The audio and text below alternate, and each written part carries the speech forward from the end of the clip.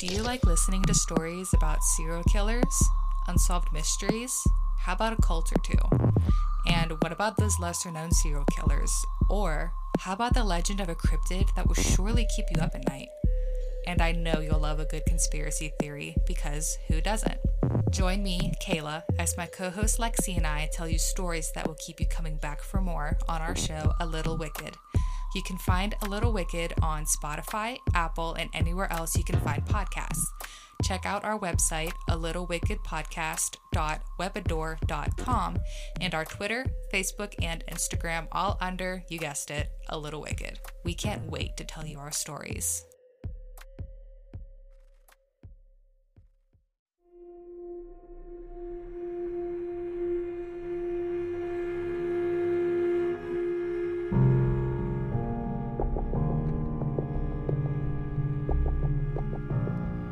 Scary ghost, creepy serial killers, all things that go bump in the night. Enjoy the view from the open shutters.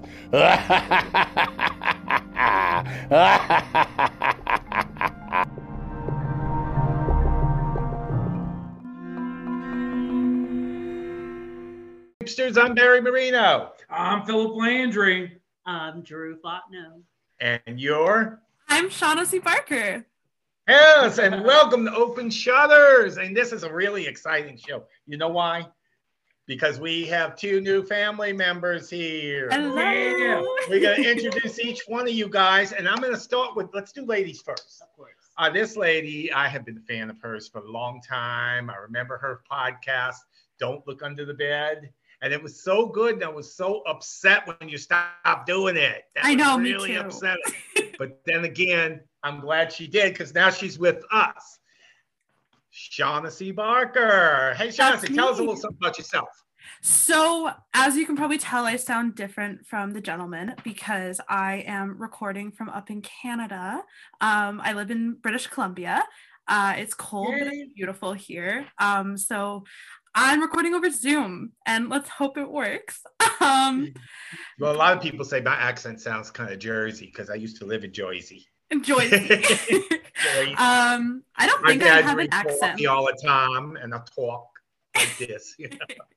Yeah, I don't think I have a Canadian accent. I've been told I do, but we'll see if you can pick it out. You don't. You don't sound like Sarah Palin. I don't sound like Sarah Palin. That's good. And yeah, I went to school for communications, so I feel like I'm pretty good at talking. I'm part of the queer community, which is super fun, and I feel like that's everybody. We all are. We all Oh. are. We have two gay men, an old gay man here, and a young gay man here, and we have I don't know what Philip is. I'm a non-binary bitch. He's a non-binary. bitch. The pronoun he likes is that bitch. that beach. Yeah, I also prefer to go by they them, but honestly, anything flies because nothing offends me in that regard. I'm just a bad bitch too, just like Philip. So yes, yes, indeed. All right, we're going to introduce our next family member, Mr. Drew Fontenot, who is very much of a classic movie expert. Yeah, my name is Drew. You can just call me Drew, period. Drew, period. I love Taylor Swift, Mariah Carey, and classic films. And I'm kind of all over. I was born in Lake Charles, lived in Arkansas for 10 years. My dad is a pastor. It's a long story. But yeah, and I'm a classic film nerd. So yeah. And that's perfect because I'm a classic film nerd too. And so he and I always have a lot to talk about. amazing. So, Philip, what are we talking about? Are we going to mention what we've been watching on television? Well, first, we do want to mention one movie that we went and saw this weekend with my partner, Jim. Drew was with us. It was The Cursed. It was So good. so good. I want to see that. It was a very well-written horror film, and the pacing of it and the camera angles and the shots were haunting, and that's kind of cliche. And we don't want to give any spoilers, but the So topic good. it involved, it was an extremely intriguing take on it. Yeah, so good. Well, that sounds like you know what? My much younger partner is forcing me, but it's not forcing me too hard because I actually love it. I've been watching Devious Maids. I've never seen it before. And it's just like Desperate Housewives about maids. Yeah. And Susan Lucci is in it. How could you go wrong with Susan Lucci in a soap opera? You know, really, that's perfect. That's God. What are you watching? I just watched the other night a true crime thriller called The Clove Hitch Killer, and it's like kind of inspired by the BTK killer. I loved it. I got a friend to watch it, and she texted me the next day and said that was the stupidest movie I've ever fucking seen. So the reviews are split on it, but I thought it was incredible. Oh, I've seen it. It is incredible. It's on Netflix. Don't go by what critics say. Orphan is one of my favorite movies. So you know. So now, Drew, you want to mention what we've been watching on television? Me and Philip, I'm actually like jobless right now, so I have plenty of time to watch good TV. We've been watching Yellow Jackets on Showtime with Christina Ricci, who is our favorite character. Her name is Misty Quigley. It is Misty Quigley. That's quite a name. It's a dark thriller comedy. It is so funny, scary, gross, all the good things rolled into one show. But it has affected our personal life to where when we go shopping and we're out and about and we see something that we think that Misty Quigley would wear or have, we're like, that is Misty Quigley. Misty Quigley right there. Is that kind of like the night I was closing up the store and I kept on hearing the Halloween music because I had seen Halloween Kills the night before? Similar, but I think we've become more obsessed. Well, unfortunately, I am not jobless. I work in an adult video and smut shop. We sell dildos and vibrators and poppers and porn video, and for the perverts to come in, we have a theater and an arcade.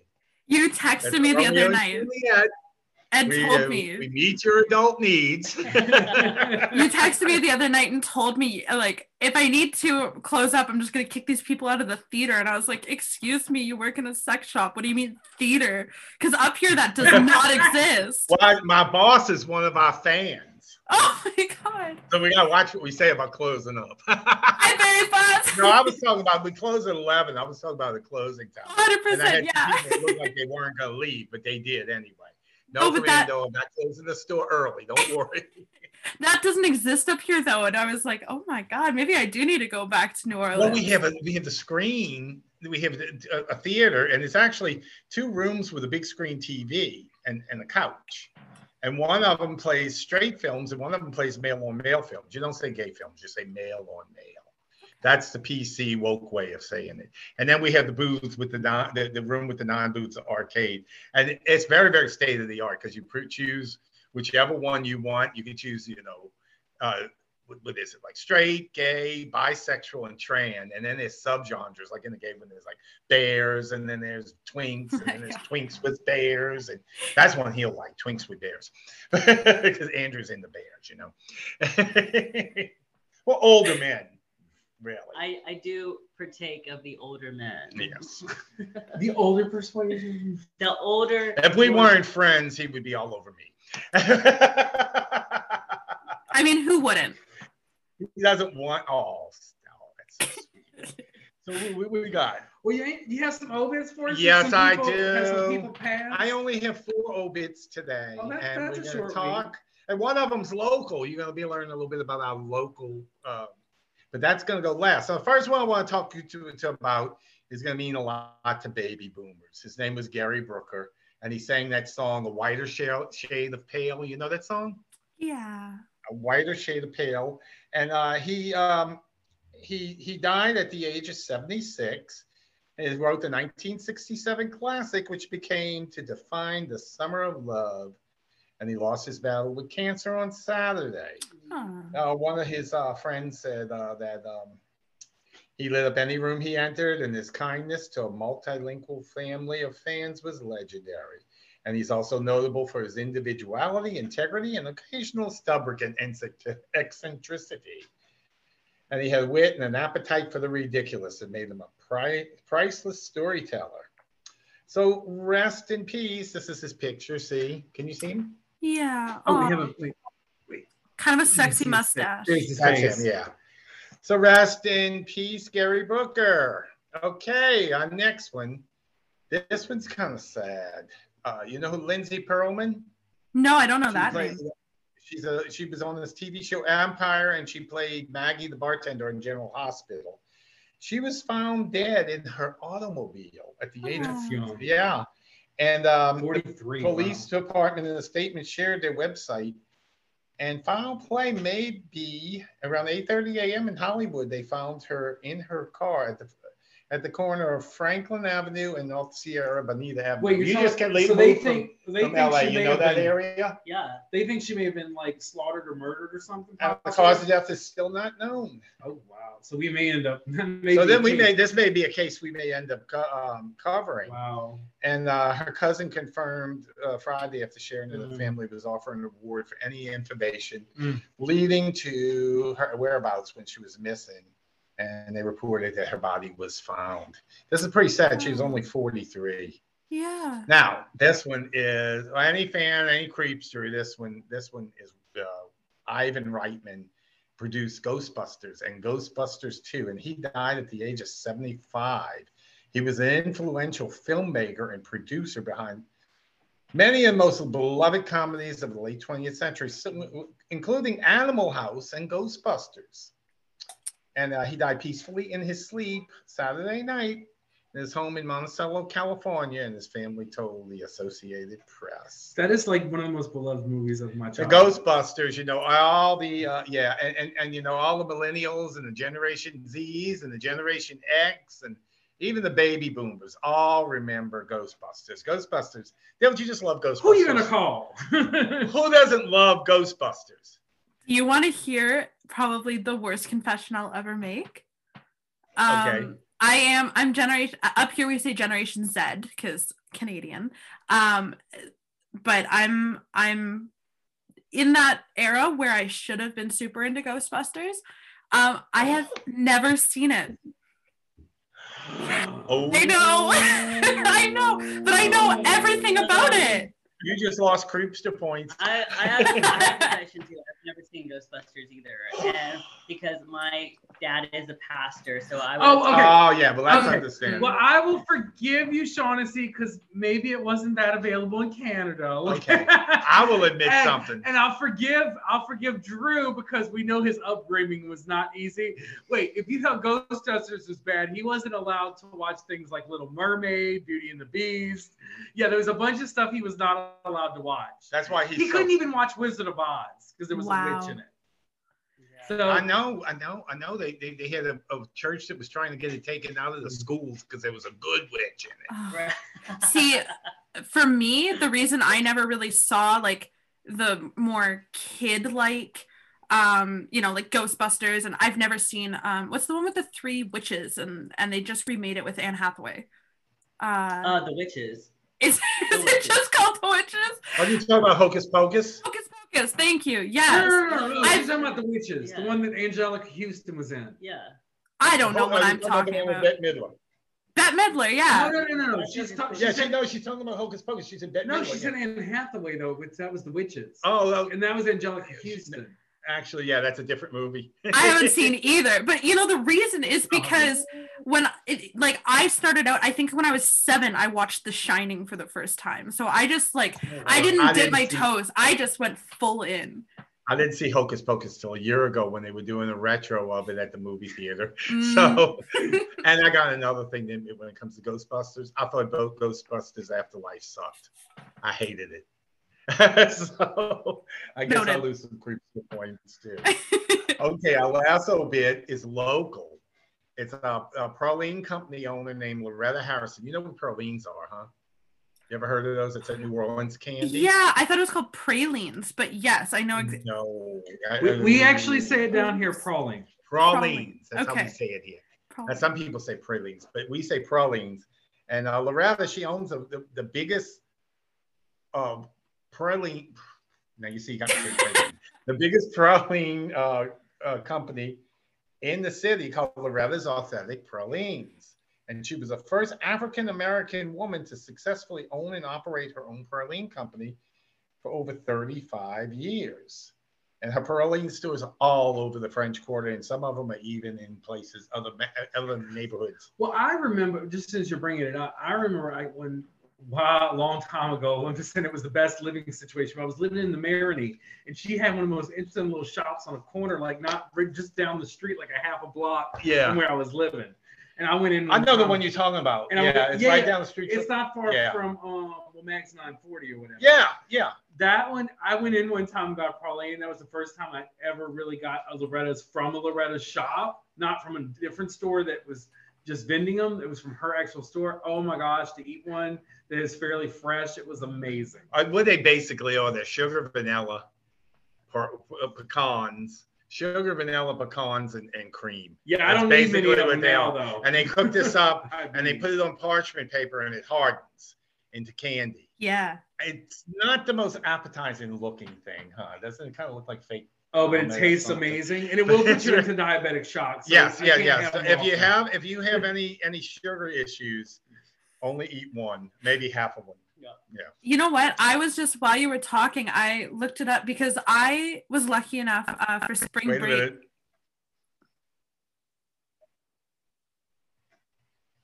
Spring break. Sorry. I was lucky enough for spring break when I was 14. My mom took me to New Orleans and we got to adventure around. And I'm pretty sure I went there with her because we looked at like the most iconic things to do in New Orleans, and we went there. You probably had the beignets and the cafe au lait, I'm sure. Yep. That's gotten to be a cliche, actually. Oh. So so that's it with the obits. Yes. And now it's time for Drew for his segment. Let the people know what your segment is you're going to be doing on every episode, and then get into this week. Oh, he's just beaming here that he gets to get his segment. So my segment is called Chilling with Drew. Chilling with Drew. Get that? Okay. It's kind of corny. So it's very creepster. Right. So each week I'm going to do like a classic film, noir, Hitchcock or something, that's pretty much creepy or about some very grotesque individuals who do really bad things. So I picked kind of like our true crime cases. Right. So I picked 1945's Leave Her to Heaven with Gene Tierney, Cornel Wilde, and Gene Crane, and the incredible Vincent Price, who is known for his horror films in the golden age of Hollywood. Yes, in our opening, I do his laugh. So Leave Her to Heaven is really about a young socialite who falls in love with a stranger on a train, Cornel Wilde, who is played by Cornel Wilde, and he just it's pretty much love at first sight. But this lady is, in other words, a psychopath. And he brings her back to their lovely house in Maine, or his lovely house in Maine. And she is just determined that no one can stand in their way of their love. No one can stand in between her and her husband. It doesn't matter if it is the mother, the brother, the cousin. No one can stand in their way. She's including her own sister. Including her own sister and her own unborn child. So Gene Tierney at this time just had a year before she made an incredible film noir named Laura, 1944, and I recommend seeing that. It's just a wonderful piece of work. But she just had a baby that was severely brain damaged, and she channeled that pain in this role and the craziness. And she really, in real life, did go crazy. She had to go to an asylum. They did shock therapy on her when they did that back in the day. So she really did go crazy. So this role for her was, need I say, perfect. And she was a beautiful woman. And she was gorgeous. She had these beautiful like ice blue eyes. Ice blue eyes, yeah. And there's this scene in the character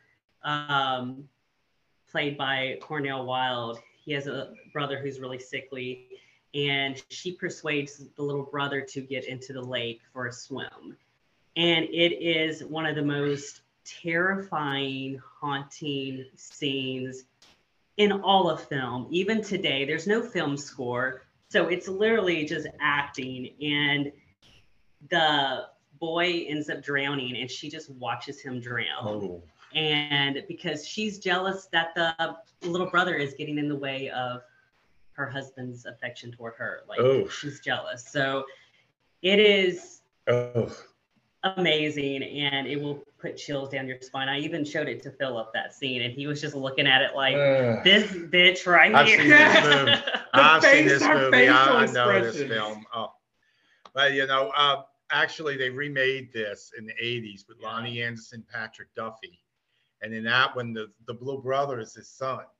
And actually, you know, they got the most perky, sunny actress they could play to play this sociopath. And she actually was pretty good. She didn't really hold a candle to Gene Tierney. Gene Tierney was really, but at all. This one was, but she was, you got to give her props on her. She was good too. And even at this time, you know, there was the film code. So they had to really tame the script down because it was originally a book. Yeah. But it's still terrifying. And there's a scene where she is having a baby, and she throws herself down the steps because all the husband can talk about is how he's excited for this baby. And she will not let even her unborn child get in the way of her love. She probably would have killed her born child too. Yeah. So I highly recommend it. Leave Her to Heaven. Gene Tierney, Cornell Wilde, Gene Crane, and Vincent Price. It is an amazing, creepy film. Wow, that sounds great. I've seen it before. It's a great film. You see, a lot of younger people need to start rediscovering some of these older movies. Don't worry, it's in color, so you can watch it. It is in color. Because that's another problem that a lot of young people have with the older films, is that they're not in color. This movie actually is some in color. dazzling images. Dazzling images on a huge silver screen. In the words of Nicole Kidman. At AMC. At AMC. Oh yeah, she does that little teaser at the beginning of the movie. We're so getting annoyed at that. It's like we see it every time we go to the movies now. But anyhow, you know what time it is. I know. Guess what time it is, Shaughnessy? It's horoscope time. It's horoscope time. It's horoscope time. Oh, Philip, so sublime. It's horoscope time. Philip Landry is the one. He makes horoscopes so much fun. Okay, no, we allowed too many verses there. All right, yeah, too many verses. Well, since this is the lead up to Mardi Gras weekend, we thought we'd do a little something special. You know, the parades are rolling. Yes. So this is as we speak. This is the Throw Me Something Mr. edition. But you might not be so glad to see what throw you get. Oh, Lord, what do we get? Okay, where you start? So let's start out with Shaughnessy's sign, as always, Aries. Oh, God, what's happening for Shaughnessy? She's going to get thrown an iron skeleton key so she can unlock all the secrets from her closet. Oh, how many secrets are in that closet? Way too many to count. Actually, it might be interesting to see the secrets. I think I'd be interested in seeing them secrets. I got a few. Mine go back many decades too. So, but I'm not Aries, so. Well, Tauruses, they have to worry about being pelted by radioactive space rocks from the float. Oh my God, that's horrible. I guess that's like a meteor shower, but. That's Barbara Streisand and Cher are gonna get pelted by meteor rocks. And they're radioactive. So. And radioactive? Yeah. Could you see Cher being glowing radioactive? That's what they're getting. I didn't say these. Yeah, actually, I could see that. This is cheery. Like I've always said, this is fucking horoscopes, okay? Okay. And then since I have been gone for a little while with all my illnesses, I'm coming back with a vengeance. So the next one's our Roz. It hasn't really worked as our Roz in a while. Yeah, and I think that might be why I gave him this. Okay. Oh, Gemini, Y'all are gonna get thrown rotten, maggot-infested blueberries. Ew. Like they deserve, honestly.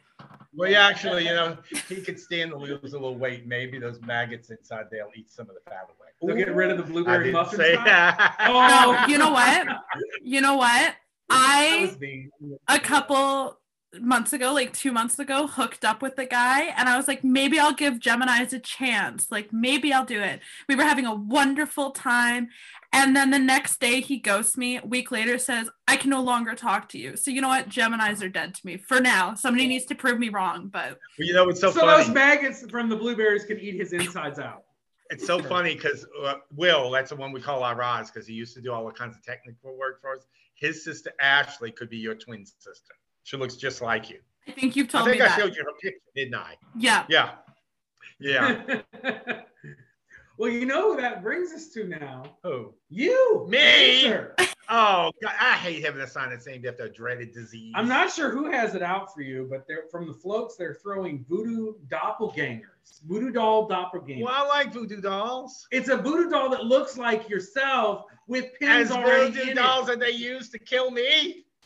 I'm not saying whether they're killing you, but somebody has it out for you. Oh, yeah, you, because you made this up. No, I'm just the messenger on that one. You're just a messenger. On that one. On that one. Yeah. And maybe those ashes sitting in my house. I don't know. Maybe so. Maybe so. Well, next is Leo. Oh, Curtis, one of my roommates. So they're going to get thrown a vinyl record of the best hits of the Banshee. The Banshee. So it's either What coming for band? them or their loved Is that a ones. real band? No, it's not a band. It's just the hits of the Banshee. So it's just Is screaming it just and something you just made? screeching It's and just wailing and screeching. yeah, On it's a record. whole album of just that, Like a scratch record. In other words, like an but Anita, much louder. like an Anita Baker much song. more Just piercing. screaming and screeching. Yeah, they're coming for your soul in the middle of the night. Oh, I say that. I know drag queens all over the world are probably throwing me the voodoo doll now. Because all you got to do is tell a drag queen Anita Baker's tired. They're like, ah! Of course, when Whitney Houston died, I never saw so many drag queens cry since Max Factor stopped making pants stick.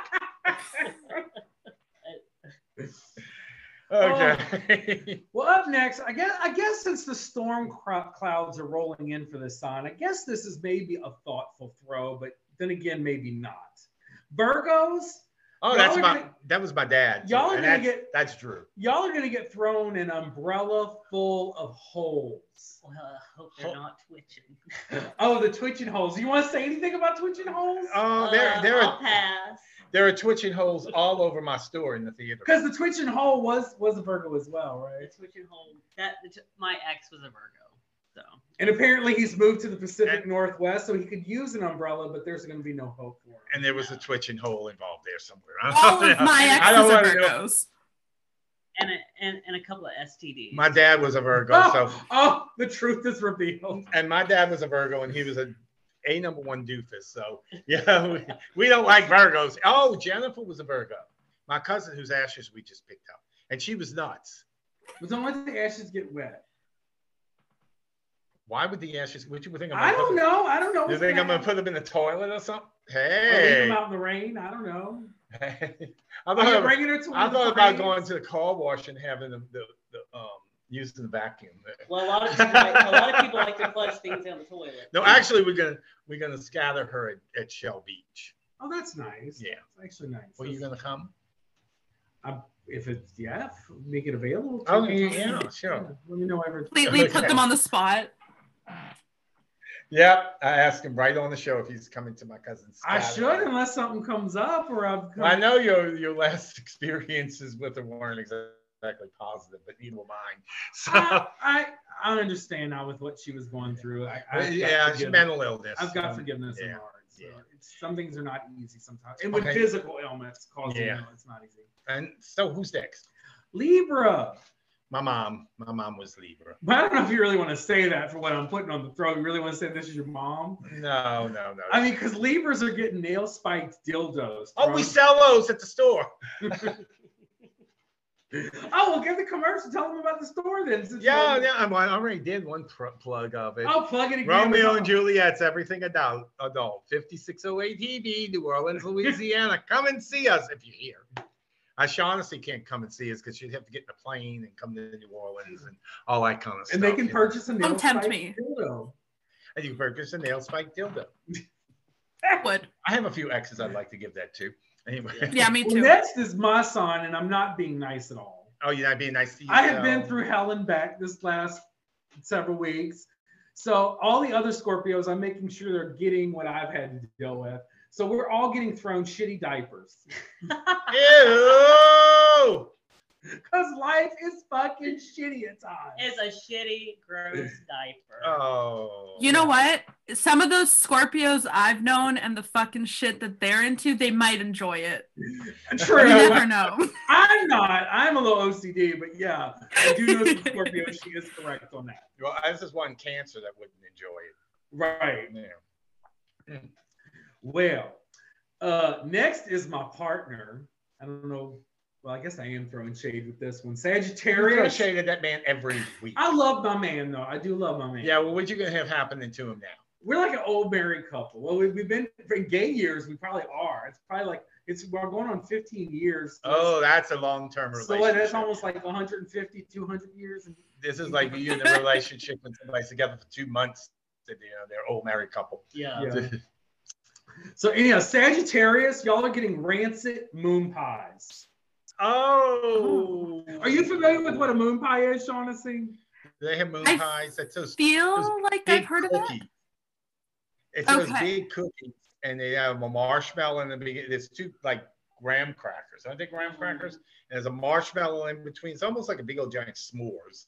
And they Okay. pour chocolate fudge on top of it. They made in Oklahoma or is it Kentucky?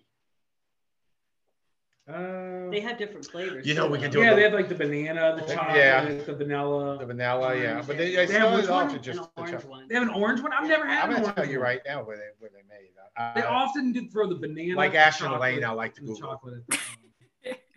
See, I don't So, like yeah, but they're marshmallows, so I rancid. don't know. Well, I'm finding out right now. Yeah, we grew up with this being down here with the parades. They actually do throw moon pies, but of course these aren't going to be good ones.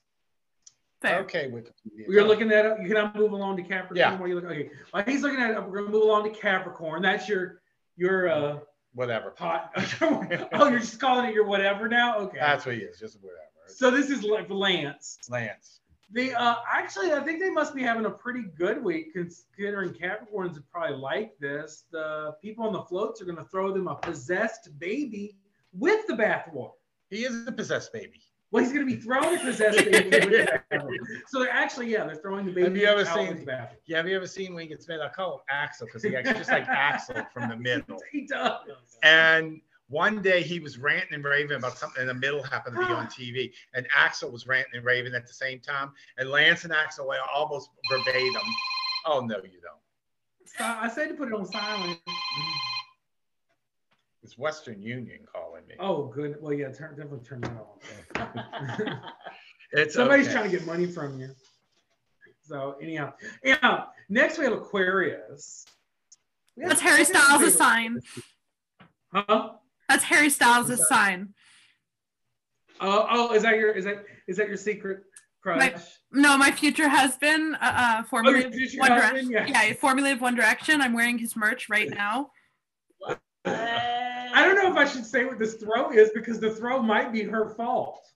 Oh. Aquarius, y'all are gonna get a message in a bottle from your stalker. Oh, fuck. And now we know who the stalker is. It's Shaughnessy Parker. Oh, Parker the Stalker. So Harry God. look at your stalker. Cat's out of the bag. Oh, God. Yeah, Oh, I say man. that oftentimes. So the only girl I would ever marry or go straight for is Taylor Swift. So And me. and you, yeah. Well, Jennifer was a giant Cher fan. I was going through her page looking for some post or something that had to do when I was trying to deal with her cremation and trying to find some kind of information. And I had to pick through about 100 pictures of Cher. Lord. It was Cher everywhere. everything all from Sonny and Cher all the way to now. Wow. I never saw anybody so obsessed with a celebrity in my life. I won't show you my phone then. Well, last but definitely not least, like I always say, some of my favorite people, I got Pisces, and they have a lot to celebrate. So get inebriated during Mardi Gras, enjoy the parades, because guess what y'all are going to get thrown? Vials of the sacrificial blood of your enemies. That's like the best throw, isn't They it? get the best of everything. Oh, you do have a soft spot for fish. I saw you really enjoyed that Burger King fish sandwich tonight. Pisces is my mama. What to say to that? So y'all have a happy Mardi Gras with that. And we are going to head to commercial break. And we will be back with Shaughnessy, who has a story about a very intriguing serial killer. Ooh. You want to give them the name, or you want to wait till we get them back? I'll just tell you, it's a piece of fucking shit. That's all you need to know, and then we're going into it. Well, I know that. I watched a YouTube video about him last night, and he is this. One thing we got to do before we got to warn everybody: this story gets pretty gnarly. It's pretty gross. Yeah. Because it involves the murder of children. Yeah. And teenagers. And sexual assault of children. And we just talked about a lady who killed children too. I mean, she killed. In the movie. Yeah. Intense though. I know, but it's it doesn't fit. How the episode ties, you know. We've done before because we've done Diane Downs. The poor children. We've done Susan Smith. We've done Gertrude Vanichesky. You know, we've done a lot of sick people who have treated children. Who was the guy who killed the children with the clown? Oh, John Wayne Gacy, but it wasn't children. That's funny because I was the right age and demographic to have been one of John Wayne Gacy's victims. The teenagers, right? They were young gay men and teens and in their early 20s. Wow. But yeah, the one Shaughnessy's bringing to us after the break, this is actual children. And much younger children. My mom is similar to you with it because she was the right age and demographic for this guy. And I'll tell you how she ties into her case or his case at the end of it. So. Oh. Yeah. Wow. I got chills. Okay. So what are we doing now? We're going to break. Oh, we're going to break. Okay. We'll be back. Okay. That's also recording.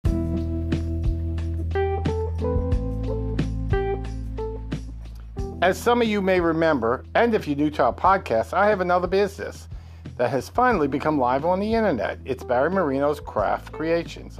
I have made Afghans, hats, scarves, and much more, and more coming weekly. Great thing is, we sell holiday items all year round, so you don't have to wait until that special time of the year to order what you will like and enjoy. Thanks to our Roz, it's an easy, interactive website to see what has been put on the internet. And after a long wait, finally we got the Gentilly Lace line of candles live. We have wonderful scents for any household or just for the season. Also be on the lookout for our Christmas and New Year's holiday candles. And guess what? Our seasonal candles will have something a little special in them. A little out of the ordinary, but we have put charms in the candles. From king cake babies for Mardi Gras to champagne flutes for New Year's. So look out for our website, BarryMarinosCraftCreations.com. That's BarryMarinoCraftCreations.com.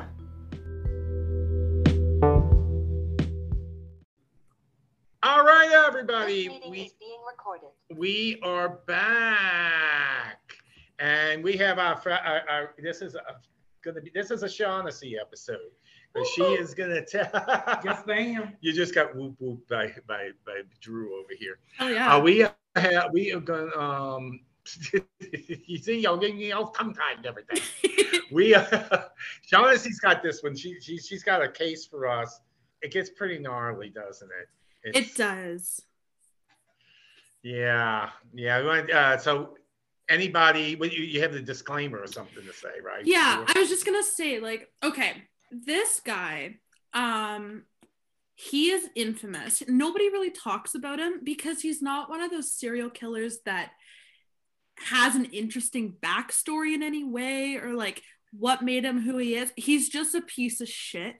And it does deal with, like we mentioned before, the rape and murder of children, but I'm not going to go too into that because I think it's more important to just highlight them and who they were instead of giving him that credit, because he doesn't deserve it whatsoever. So if we're ready, I will tell you all about Clifford Olson.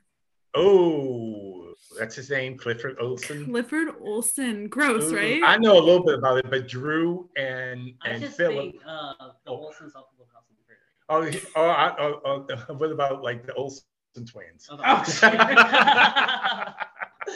No, we're not the old. He's not. You know what? What was the Olsen? We apologize and to Olsen Kate twins. and Ashley. Okay, no, we gotta stop making jokes. Come on, this is serious. It's a Go little ahead. serious. All right.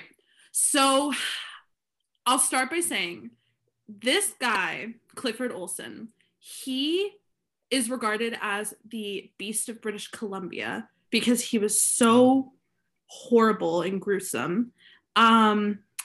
But you know, when you hear about these Canadian true crimes, you hear like Willie Pickton and you hear of Luca Magnotta. Nobody talks about Clifford Olson, which is crazy. We just did Luca Magnotta a couple episodes ago. So Clifford Robert Olson Jr., he was born on New Year's Day, January 1st, 1940, to Clifford Sr. and Leona.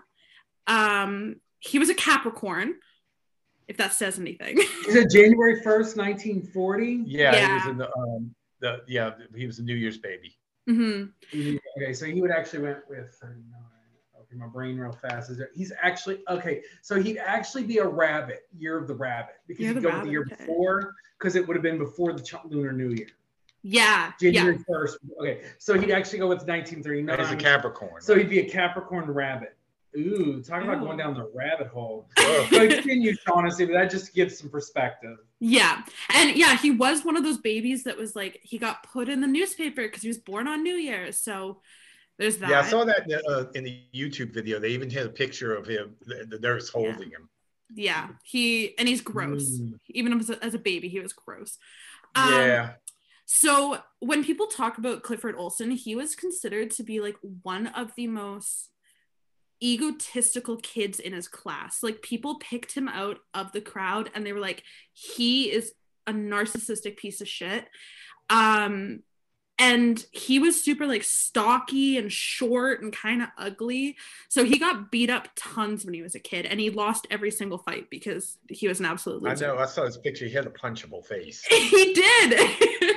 And so he took up, I think when he was like 15, he started failing his grade like a lot. I think he failed the grade when you're 15 like 3 or 4 times. Like, it was insane. And around this time, he also told his dad he was going to like take up boxing so he could beat up all the kids that beat him up.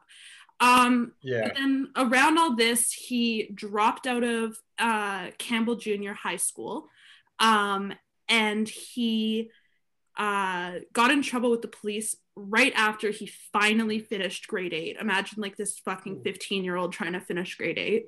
So sad. But when he dropped out of high school, it basically gave him the opportunity to just be a criminal for fun and as a career. Like, he just decided to go off the chains and be the worst person ever. So in 1957, he got his first jail sentence. So at this point, he'd be 17. He spent 9 months behind bars at the New Haven Borstal Correctional Center for breaking and entering and theft. So he broke into someone's home and stole shit. But he escaped. And we'll learn that this was like really common for him. Are you showing them photos of him? I'm sure photos. If that's not a punchable face, I don't know what it is. So gross. So gross. He looks like Pablo Escobar. The older he gets, the more gross he gets. Yeah. He looks like Pablo Escobar, but not hot. Exactly. Right? Exactly. No, there's nothing hot about this guy. No. Except for the fact that he's in hell right now. Exactly. But yeah, he escaped his first capture, which happened at least 7 times over the next 2 decades. Like, he would get arrested and then just get out. And yeah, there's like a lot of. It's common of a lot of these people. Like I was listening to one of the other podcasts about one of them, that he just kept on getting out, going to jail and getting out and going to jail and getting out. And finally, they really didn't catch him until he killed like 20 people, And it happens a lot with these serial killers. They get in trouble for other things, but they get away with it. We will get to it. And like, there's so many details about his escapes, but honestly, like, who gives a shit? Because like, he's not a superhero. He just got lucky a bunch of times. So yeah.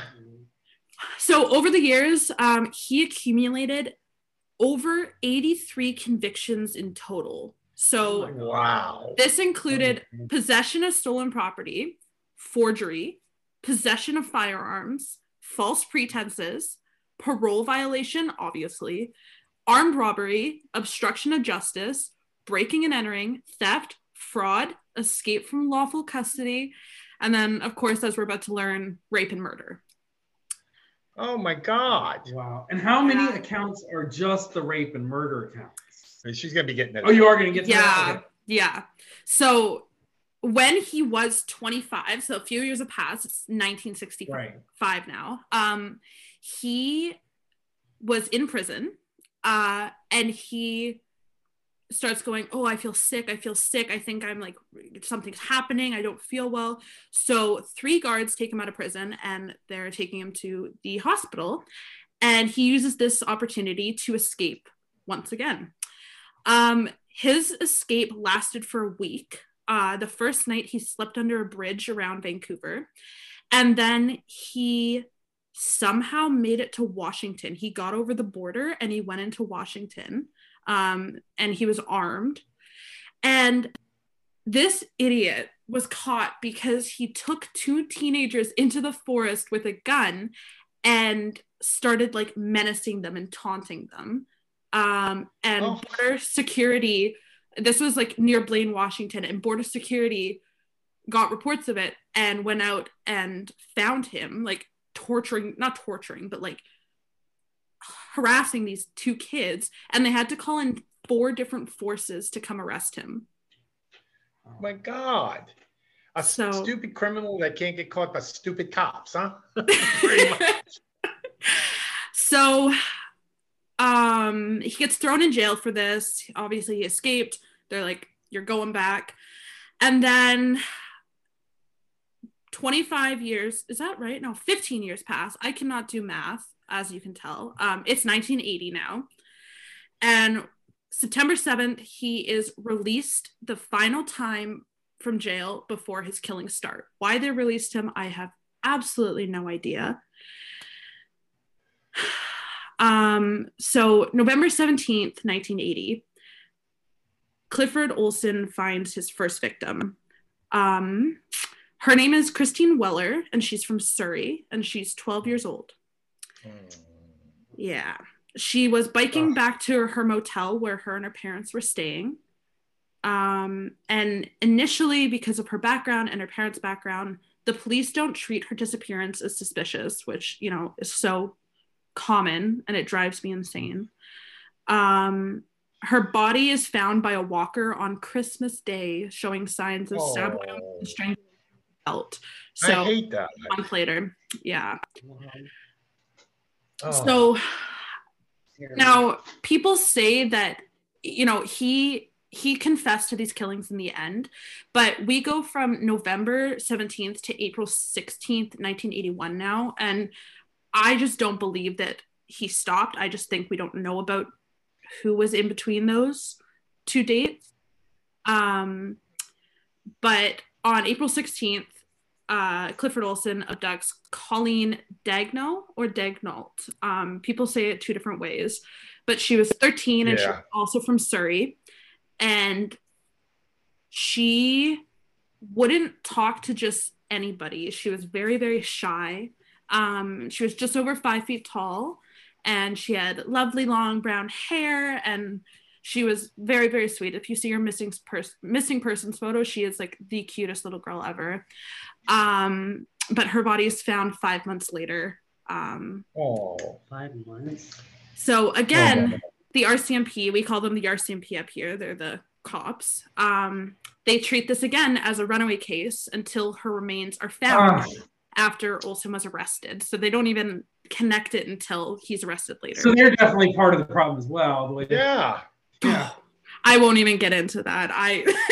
Barry told me, he said, let's keep the politics to a minimum when you come on. And I was like, you got it. So I will bite my tongue on that. But yeah, the I don't even know RCMP that's up really here. politics, because that's not, but that's just sad. No, there should be better. Hopefully That's nowadays Colleen we try right to do there. a better Yeah. job than then. Yeah. Yeah.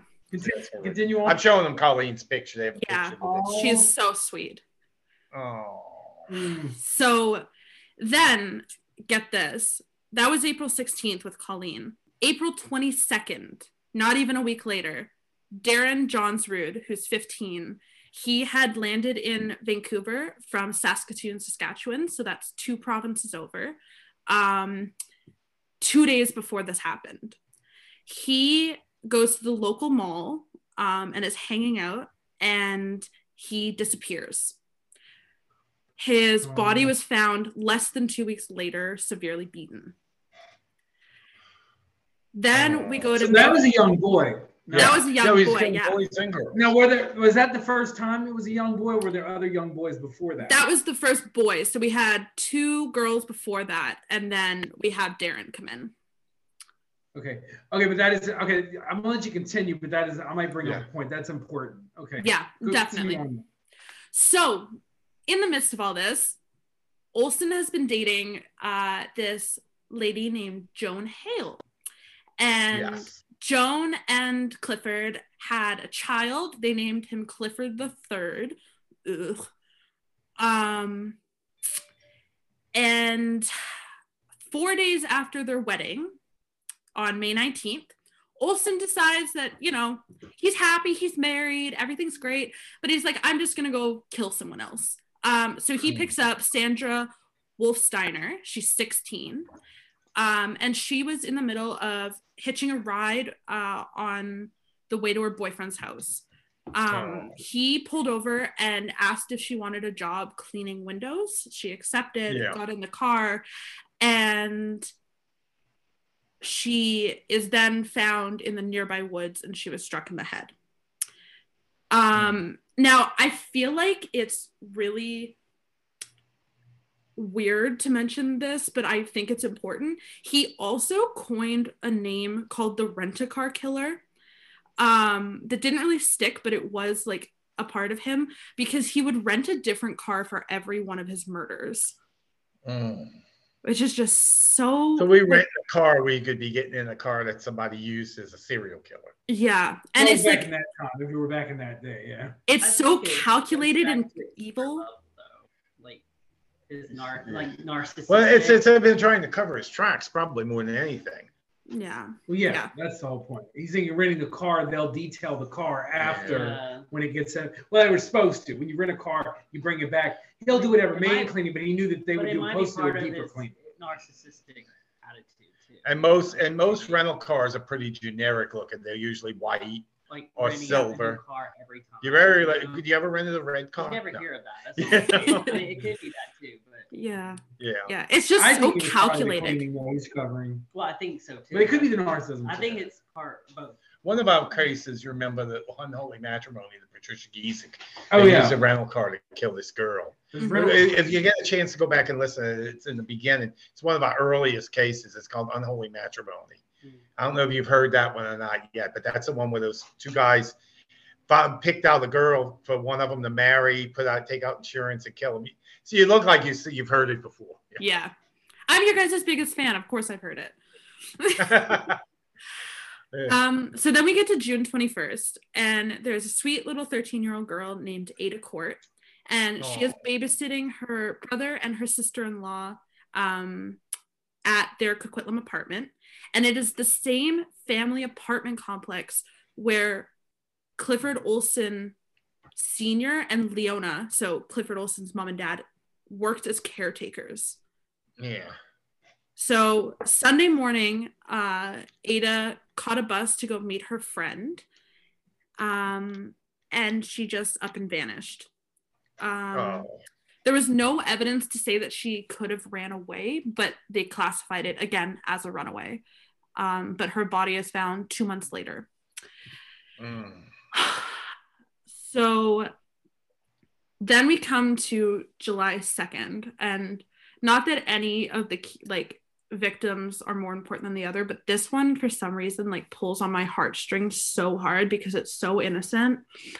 But after he finished his breakfast of cornflakes, 9-year-old Simon Partington of Surrey, so again another Surrey victim, he disappeared when he was riding his bike to a friend's home.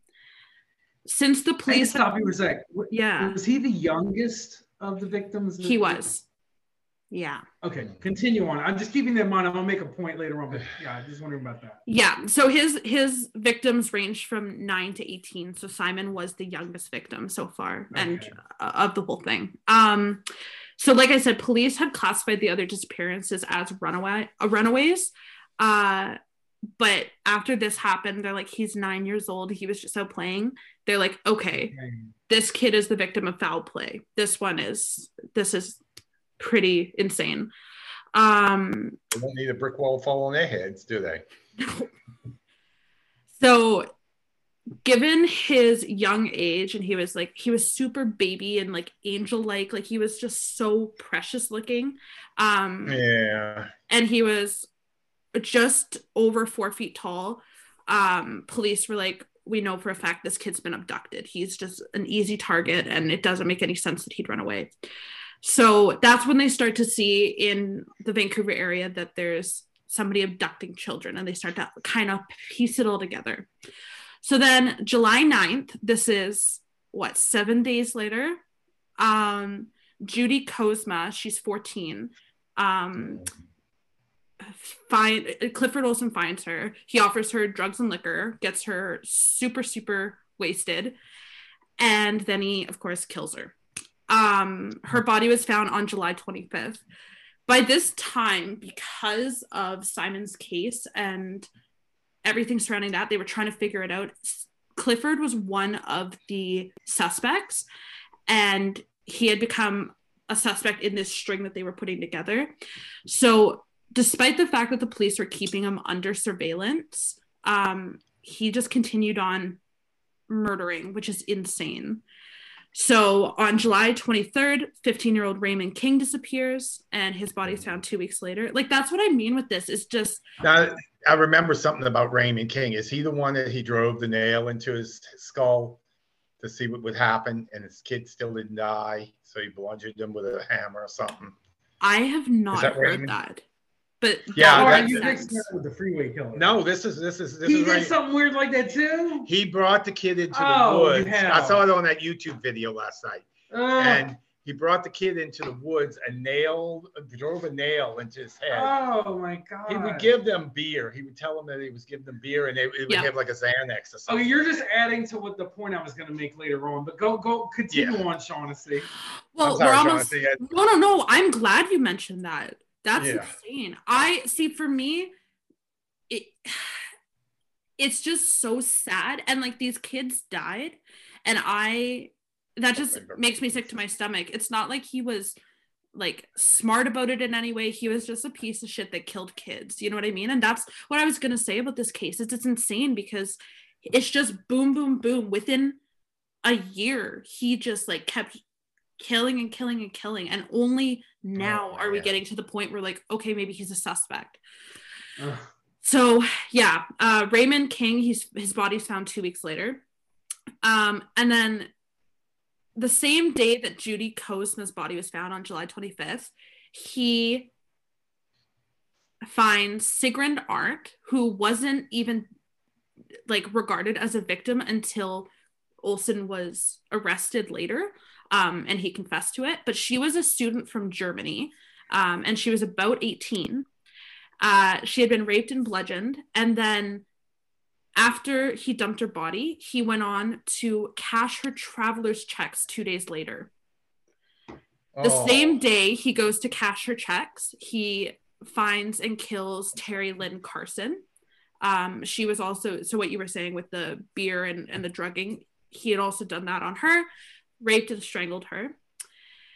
Then July 30th, so we're really picking up now. We've gone from the 25th to the 27th to the 30th, and he is just like, he has no cool down period whatsoever.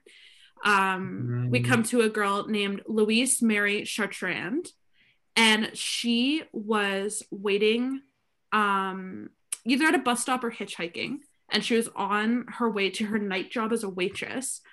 And he picked her up, started driving her in the complete wrong direction, and drove her to an area near Whistler, which is like a mountain region near Vancouver. You guys have probably heard of it because they held a lot of the Olympic Games there in 2010. Yeah. So he killed her and buried her in a shallow grave up there.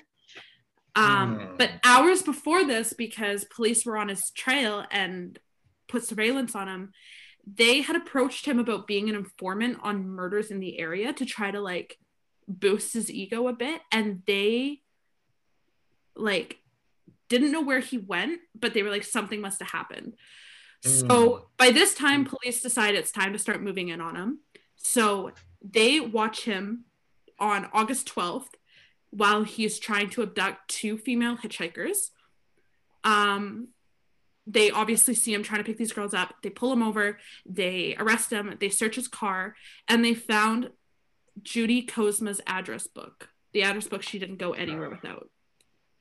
So they put it all together very quickly, and they arrested him on the spot for Judy Kozma's murder. Boy, you look up the term garbage person, or you Google the term garbage person, this guy's picture's right at it. Yeah, exactly. He is really the definition of a garbage person. Exactly. So we're over all the heavy shit now. That's all the murders that we've been able to like fully tie to him. Now it starts to get just kind of laughable because he is so stupid and full of himself. So he gets pulled in and he's arrested for this murder, and he makes an agreement with the local authorities that have arrested him. He says that he will confess to 11 murders and show the RCMP where the bodies are buried that haven't been recovered yet, if in return they agree to give his wife and his kid $10,000 for each victim. What? 11 fuck? Now you'd expect the police to be like, fuck no, you're insane, you're delusional. But get this. Don't tell him they gave it to him. In the end, his wife received over 100,000 Canadian dollars after Olsen cooperated with the RCMP. Oh my God, this is just adding to it. I know I haven't told you what I'm thinking, but keep on. This is just adding to the theory I have. Okay. So, he said, I want $10,000 for each body. They gave her 100,000. He called the 11th a freebie. I'm using air quotes right now, a freebie. We see you. What? This is like one of those video. We see you. This is like one of those punch cards for every 10 smoothies, you get the 11th smoothie free. What the hell? Yeah, what a fucking ridiculous. insane person, right? So, yeah, in January of 1982, he pleads guilty to 11 counts of murder and is given as many concurrent life sentences that can be served in Canada's maximum security prisons. He is put in the special handling unit at Saint-Anne-de-Plaine in Quebec, which houses like lots of Canada's most deranged and dangerous criminals. If he doesn't creep you out enough, they ran a psychopathy scale test on him, and he scored a 38 out of 40, which is one of the highest scores ever recorded. Oh. So wow. So I think I was right about the statement. He really is far down the rabbit hole. Every time we do a case, like the last one we did like this was William Bonin. And every time we do a case, I say you can't get worse than this. Okay, one. And I'm always proven wrong. Unlike William Bonin, just listening to what Shaughnessy said, this is what I'm feeling about Clifford Olson. Let's go. This is a possible deranged theory as to what he was possibly doing. Okay.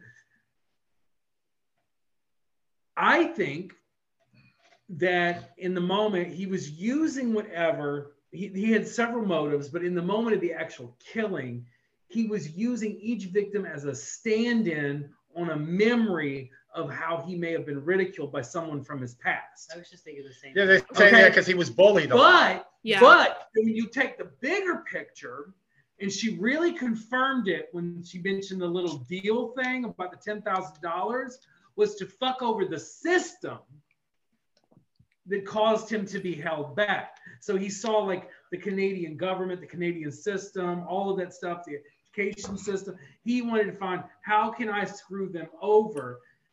And in some weird way, he wanted to make sure, he thought if he could make that deal, it could make him look good in the eyes of his wife and child. Well, that's the thing. We haven't even fucking gotten to him screwing the system over yet. Right, but that's what I'm getting. I know I'm gonna listen to you, but that's what I'm getting from him. That is what he was doing. It was some weird, deranged thing he was doing where each killing was a stand-in for his past. 100%. So, yeah, I think you're completely right, especially because not only do people hate him, but he also stirred up a lot of controversy near the end of his life, which we're going to get to in a second. But for now, we're in 1997. So this is 15 years after he's been arrested. He has the gall, the fucking audacity to apply for parole under the faint hope clause in Canada, which allows prisoners to seek release after 15 years of a life sentence. He presents this to the parole board. He's like, here it is. This is why I should be released. Within minutes, they dismiss it. They're like, absolutely not. Good. Thank God. That person should never have gotten out. No. You should have done all this in Texas where they would have given them the death penalty. That just adds to the rabbit hole thing that he really thought he could use the faint hope clause after doing all that. He was scraping the walls of that rabbit hole trying to get out. So on July 18th, 2006, another few years have passed, he applies for parole again. This time it only takes 25 minutes for him to be rejected. In the midst of all this, he made the most bizarre and weird claims ever. One of them included that the United States government had granted him clemency because he provided information about the September 9/11 attacks. No! Yeah. No! That fucktard!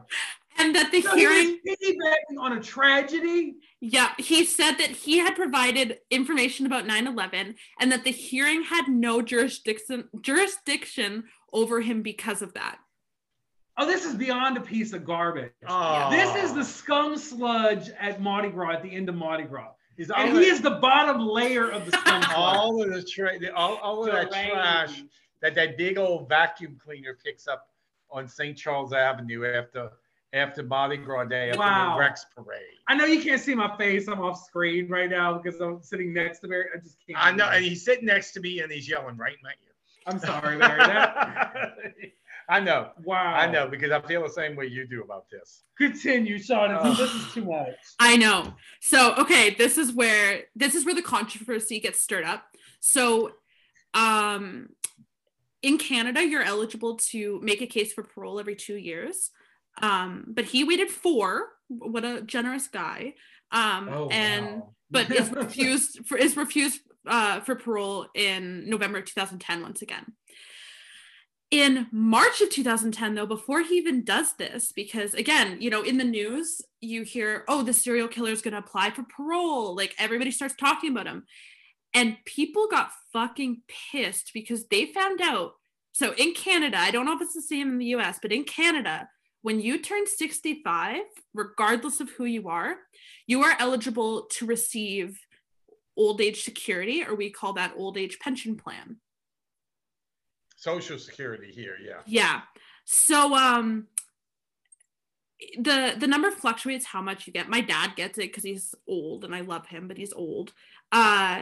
But this is definitely more than he gets a month. Like, the government doesn't really take care of their old people that well, but they took care of Clifford Olson.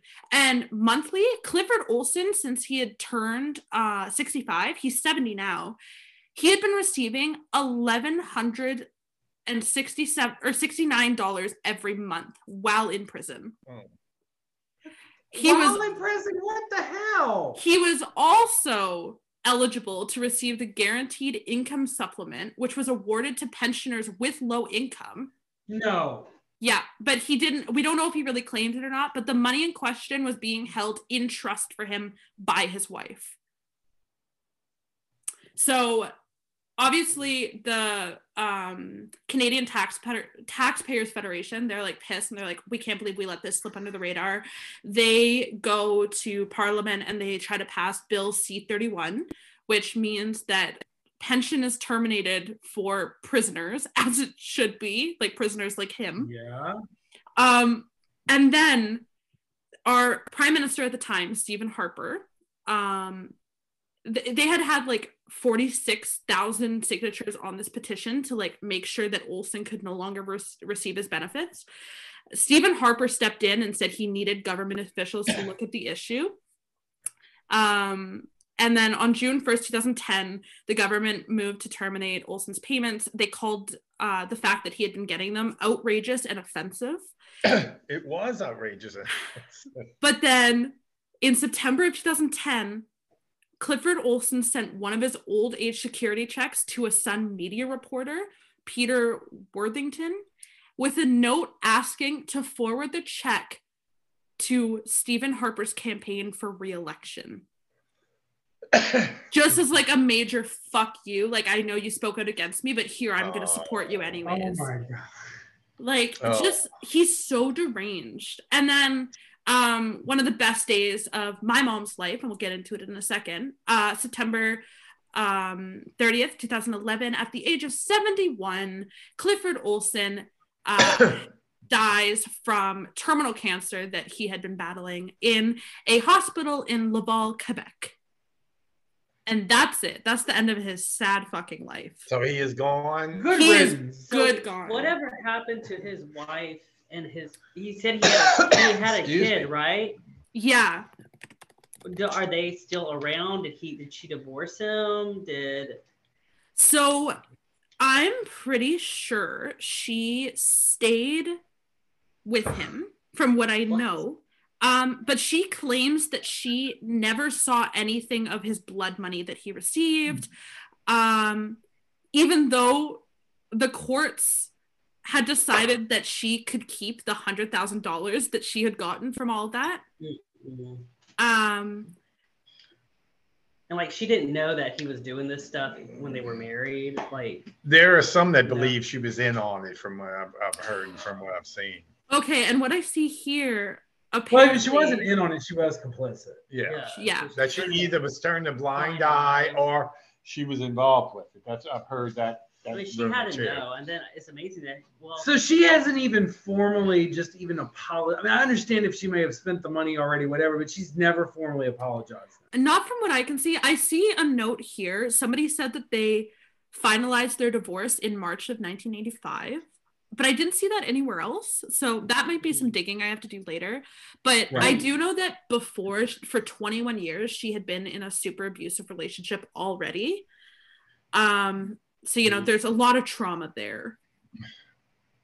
But Yeah, she was one of these women that probably gets attractive to abusive men. She attracts that. And we in some level, I mean, not we should give her too much, but I guess in a sense she may have been a victim herself in a weird way. Yeah. So, Awesome. and, like, we never heard anything about the kid, like growing up, you know, saying anything. I think it's one of those things where they tried to keep the kid's name pretty out of the Right. spotlight. Gotcha. He wasn't asked to. He didn't ask to be the son of him. right.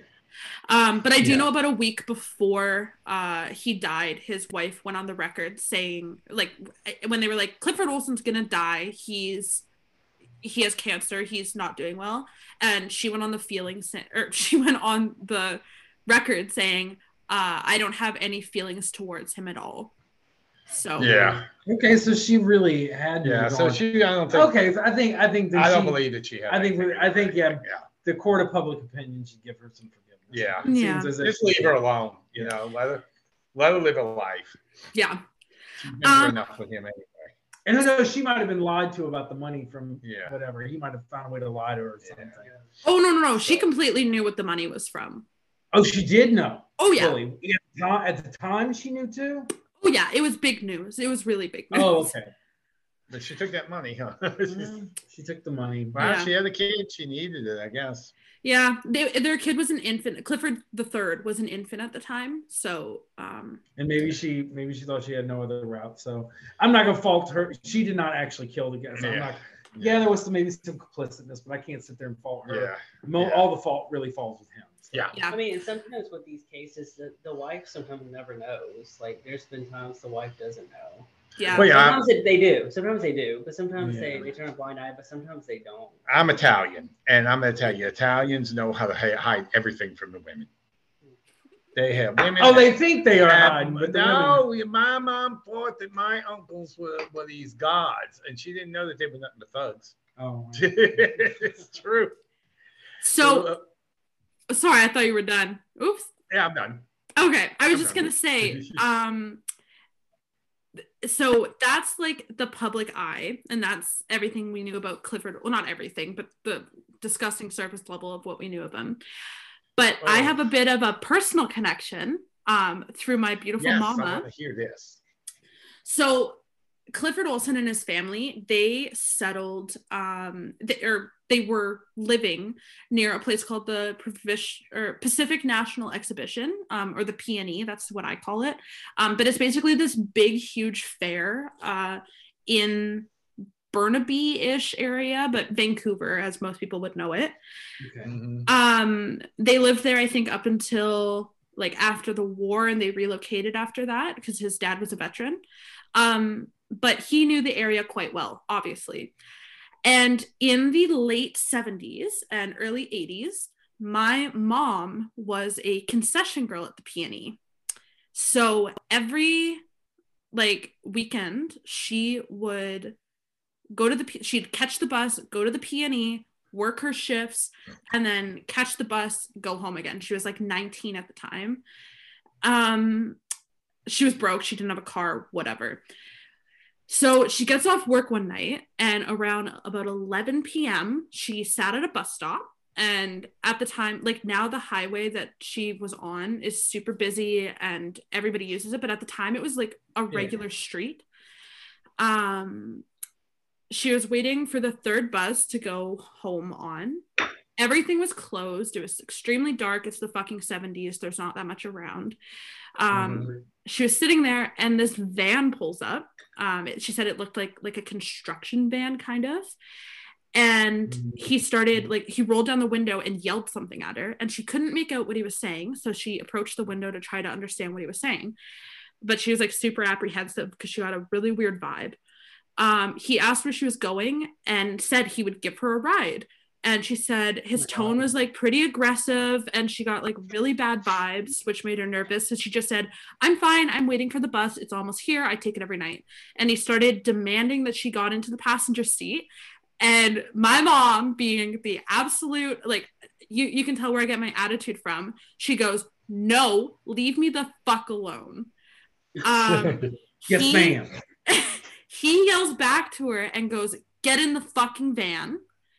And he opened his driver's door and started exiting the car. And my mom was like, "What do I do? There's nothing around."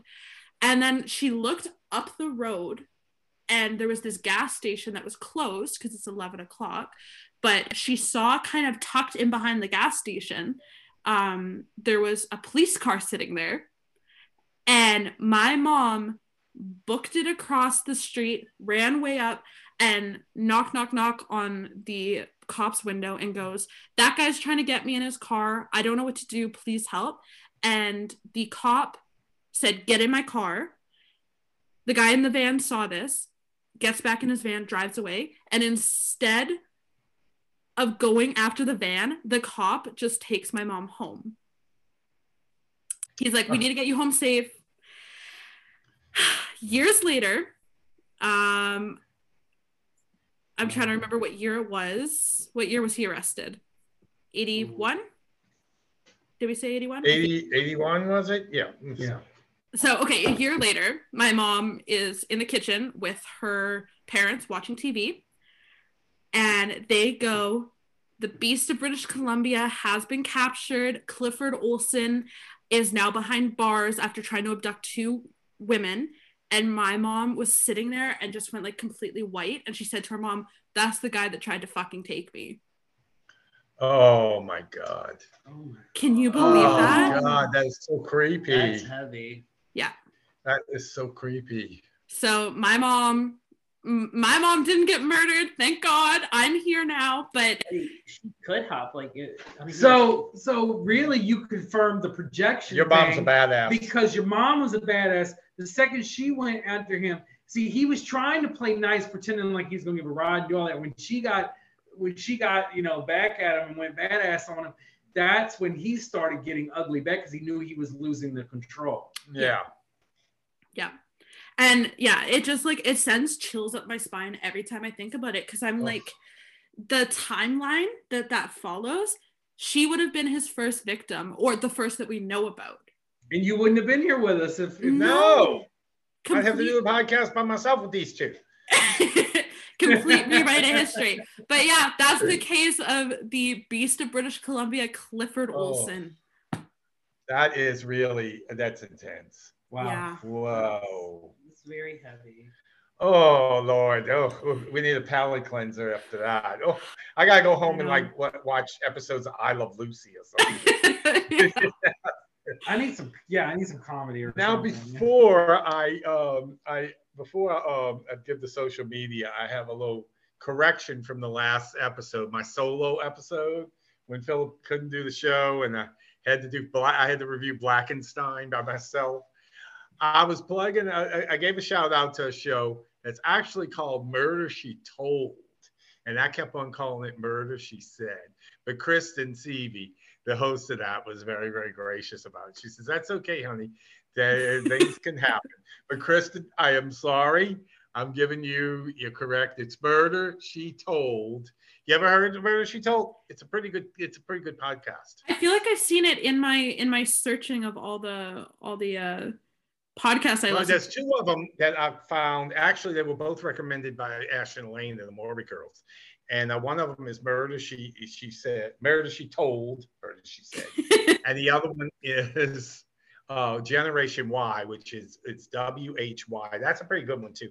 They're not as banterish, and they don't have any lighthearted parts like we do. I can't say that we completely lighthearted, because after that story was about as dark as you can get. But and we've done some dark stuff. We've done William Bonin. We've done Antoinette Frank. We've done Madame LaLaurie just by herself. You did an episode of Madame LaLaurie and Don't Look Under the Bed, huh? I did, because I got to visit her house when I was in New Orleans. I used to be a tour guide in the Quarter, and I used to go outside her house all the time, telling her story. And you also, we're going to do Martha Beck and Ray Fernandez, I remember, and I think we kind of beat you to at that time. So one day, what I'm going to do, I want to make it up to you. I want to revisit that case and let you do it next time whenever you're ready. Okay. Oh, that was the deal. Yeah. You better if you do it, you better have the Whitman sampler. Yeah. I saw the movie. We were just joking. The movie, The Honeymoon Killers. It's on HBO Max. Yeah. And every scene, she's testing things out of the Whitman sampler.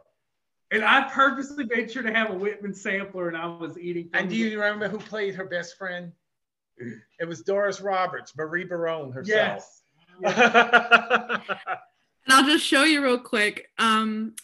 For some reason, every time I get a new phone, these are the only photos that import. But this is the photo I took of Madame LaLaurie. That's the LaLaurie house. Yeah. When I was there. I know that house well. Yeah. For 5 years, I did tours outside that house. And there's me. There's me having a virgin daiquiri. I'll send you that photo to put on Twitter. Oh, you had to call you on Marriott. Oh. Little baby Shaughnessy. Baby Sean. Well, you know, you're going to be coming back sometime pretty soon. Oh, And 100%. that's what we'll, huh? 100%. I'm That's going to what show my boobs to everybody. Well, it's Mardi Gras now. You know, we should do it now. Yeah. Come, you'll need a Mack truck, a U-Haul it for all We're those all beads. going to be showing our boobs. Heck yeah. I have some healthy boobs. You know, when my mom was first getting sick and going through her dementia thing, she would say things that she normally wouldn't have said when she was in her right mind. And I went there to a house to visit one time, and she looked at me and she goes, you know, if you were a woman, you'd have really big boobs. I said, Sophia Petrillo, huh? So anyway, you can follow us on social media at A Shutters. Our Facebook page is the official page for Open Shutters, a creepy podcast. Follow us on Instagram at Open Shutters Podcast. Did I leave anything out? No, I email. We have 2 emails because we had split into a movie podcast, which you and I might still revive that one day. I think I'm going to call it Open Shutters Presents Hooray for Hollywood. That's what I was thinking about calling it. You like it. He didn't like it. Anyway, we also have 2 email addresses. One of them is openshutters@yahoo.com, which is where you could send the files, okay, when you fit through with them. And the other one is movieshutters@aol.com. So I am so happy to have both of you with us. Thank you for having me. Fun. This is the most fun we have had. More fun than our other host, the other 2 hosts. I don't mean to be throwing shade at our other 2. I'll throw shade for you. It's okay. Yeah. Everybody's sober and yeah. Speak for So yourself. until next time, next week we're doing Drew's going to do a movie review. He's going to be comparing to 2 versions of Blythe Spirit. Have you seen Blythe Spirit? No. There's a 1945 version and there's a 2010. 2019. 2020. 2020. Yeah, the 2010 one. Who's in that one? Judy Dench. Rex Harrison's in the 1945. Sorry, Rex The Harrison. 2019 one has Judi Dench. Yeah. So until next week, enjoy the view from the Open Shutters. But don't fall out the window. Unless Oops. No, it's your turn. my turn. Your turn. Do you want to? Don't fall. But don't fall out the window. Unless you're fucking Clifford Olsen. Fall into a twitching hole. Yeah, Clifford Olsen fall to Twitch. Yeah. With Yeah, raisins in it. I'm leaving all that. That's too much fun to edit out. Thank you, everybody, and we enjoy it. Have a good week. Bye-bye. Bye. Happy Mardi Gras.